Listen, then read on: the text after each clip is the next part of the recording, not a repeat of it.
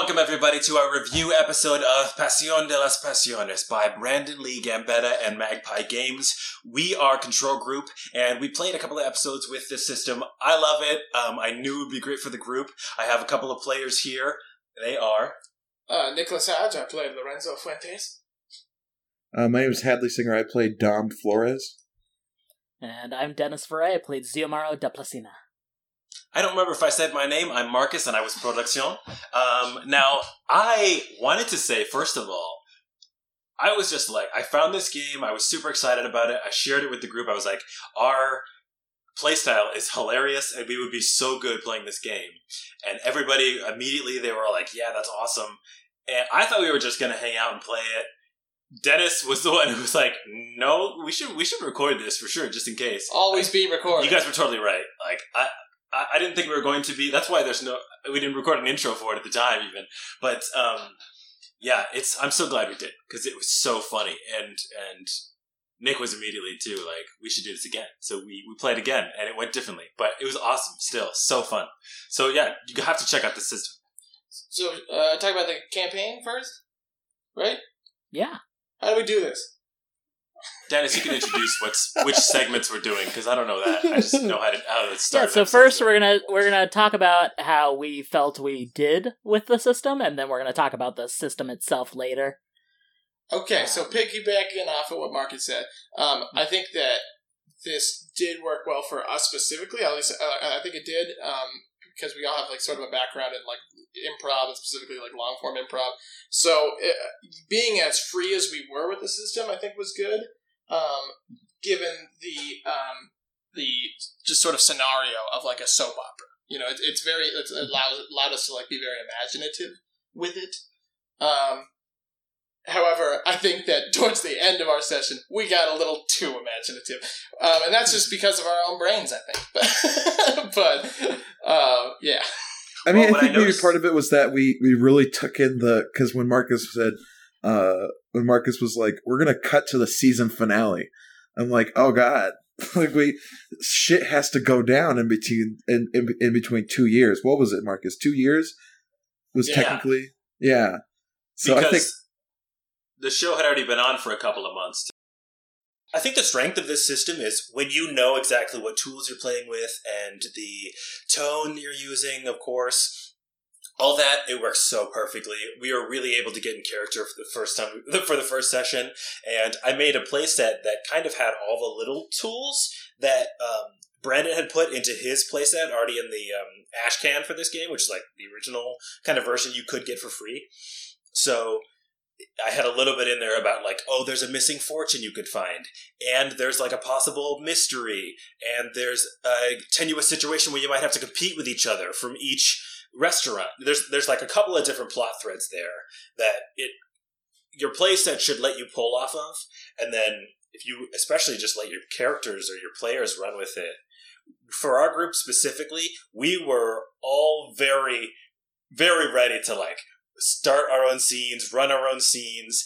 I was like the GM, but I was giving them a lot of power in terms of choosing what was going to happen with the story because I just love to do that, and I didn't stop them once they did. I was like, this is perfect, please do that. And it felt necessary as the characters, you know, because you're like, well, they just said that, like, I gotta, you know, establish this like crazy flashback or, you know, this crazy backstory or like you know, it seemed like it was like a lot of like heightening that we did off of each other. I just felt like there was like so much. Yeah, I think that was the biggest knock against us, is that we were so fucking ready to heighten that kind of all the general like plotting and scheming that goes into a telenovela or a soap opera was like thrown out of the window. And we should have I feel like we should have backed up a little and left all the heightening to Marcus. Because Marcus was like ready to throw out like, bam, there's a fire. Bam, you're in the basement. Bam, you have a flamethrower. And like, just from the second that Nick threw out the first gunshot, we shot ourselves into fucking too hype territory. I think also it could be improved if we had more people playing it, which I think this thing does lend itself towards this system. Because that way we could have been able to really have to pace ourselves and like establish the other characters even the NPCs, but like, having just more PCs playing, so we have time to like weave the interpersonal relationships, because it like has that built into it too. That we have like backstory with each other. So I think maybe we needed like something that was going to like slow us down. Yeah. The system really. I was thinking about it because like we only really had like 2 scenes that we would jump back and forth from. It was like the scene when we first started. It was the scene with Nick, and then like me and Dennis were in the same hotel restaurant, and so like we would jump between 2 scenes. But if you had all 6 characters, I can see like how awesome this format would be, as opposed to like typical D&D sessions where it's like you can have 3 characters, and in fact sometimes I prefer having only 3 people do D&D, because then like everybody gets a turn. The specificity of class with this too was interesting. Like you're saying, like we could have seen like all the multiple levels of like the entire system. Yeah, because it was a bit harder. I was playing the Ladanya playbook, which is a very schemy long-term playbook. It's all like, I'm gonna get it in the end, I'm gonna seize the restaurant in the end, and having things thrown so fast and heightened so fast, I just had to play so slow in comparison, and felt too rushed. I think also you had to react with like, it was my plan all along, which I think was very funny. Yeah, I really like that. But yeah, I think it's just like, if you listen to this, I assume you watched the second episode, you can see how we just kind of drove ourselves right into a finale, just like boom, we just ran there. Yeah, sprinted. To be fair though, I was trying to play like fast and loose. I was like, we only have a couple players. We have probably just a one shot that we're gonna do. We're just hanging out, having fun. We'll throw as many random surprises as we can. It was probably too much, and I even like ran out of them. I was like, you're attacked by thugs. There's a fire. You don't know about your feelings and whether or not you love this person. Okay, that's my whole list. I'm lost now. So if you're a GM, maybe prepare a bunch of twists. I don't know.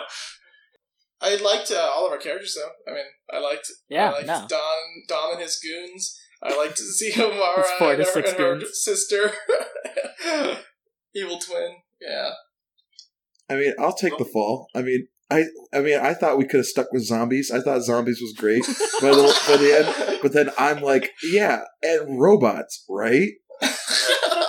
As if zombies wasn't enough, I'm like, let me just pile robots right on top. When you have to start considering the production value of the thing that you're making, it's like it's going down. I think we can reveal a secret behind the scenes fact here, which is I think zombies and robots that's not that crazy. But when you add time travel on top as well, maybe that's too many degrees. So that's a little taste of the fact that we had another episode we were going to release for this. You don't get to see it. It will not see the light. We crashed and burned trying to fix the episode before that, because we were like, we went too big. We need to rein this. Did the opposite. We respect ourselves too much. So don't do what we did. And I think it's important for us to note that that's what happened, because I don't know, maybe we just went too big, or I don't know. And I think that the establishment of like the location was cool. I like the 2 restaurants, like we had like a little in like Romeo and Juliet joke.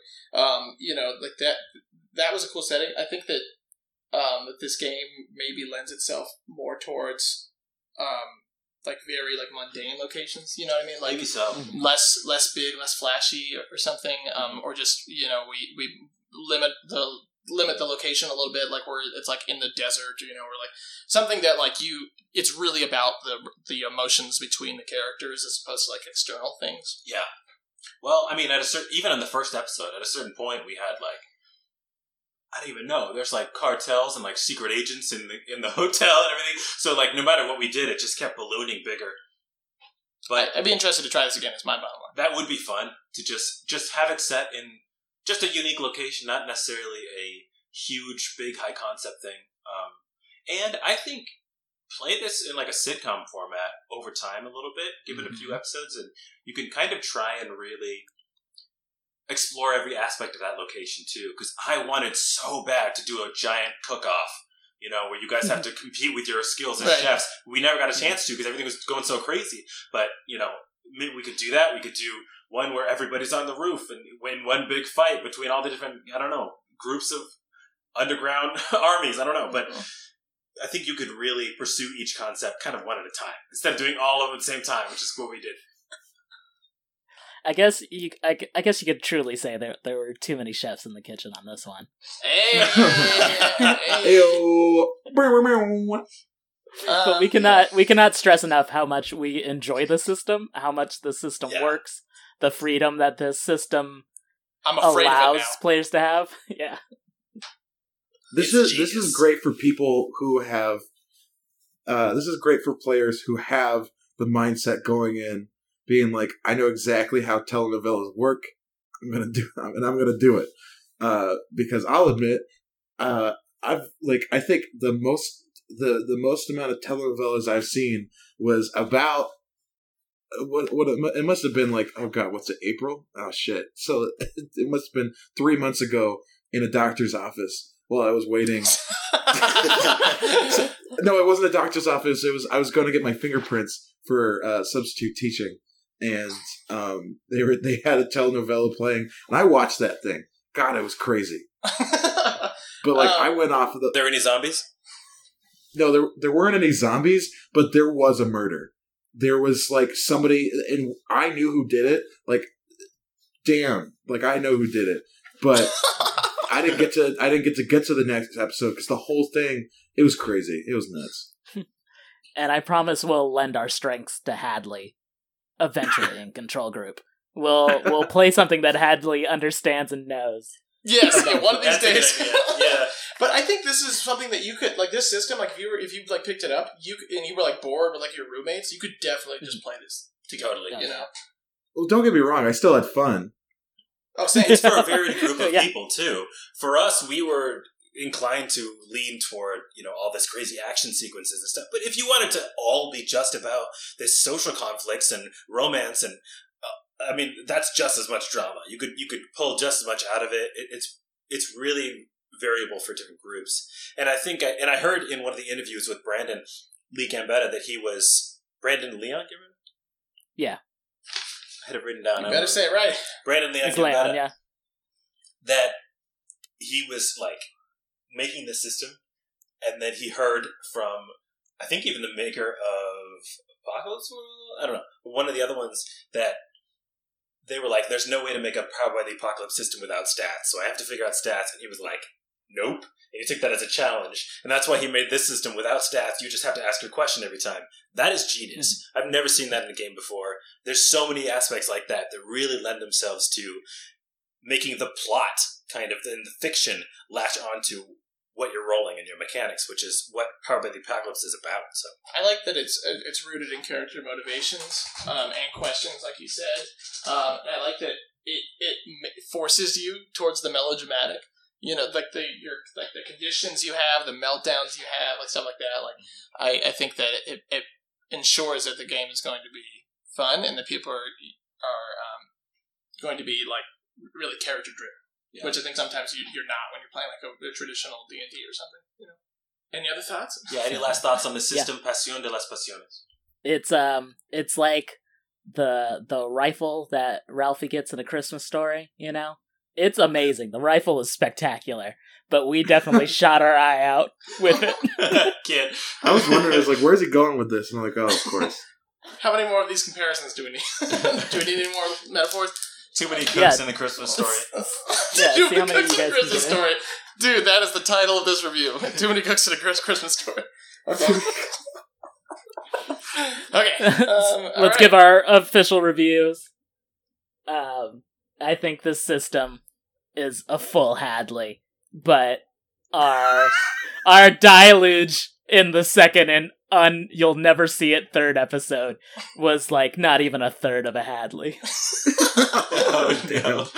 I will give this system 10 dramatic gasps, and I give our playing of it 8 sparklers. 8 sparklers. Damn, because they're not gonna last long. But it's tight, Ooh, they burn out quick. They burn out quick. What about you, Marcus? I want to say I give it about a 36 out of 40. It was really amazing, and those are numbers. You're not allowed to use numbers. And I love the system, and I had something I was going to say, and I forget. This system is like the 7-layer burrito at Taco Bell. Like, it is so fucking delicious. Like, the rest of the menu sucks, but the 7-layer burrito is just godlike. You know what I mean?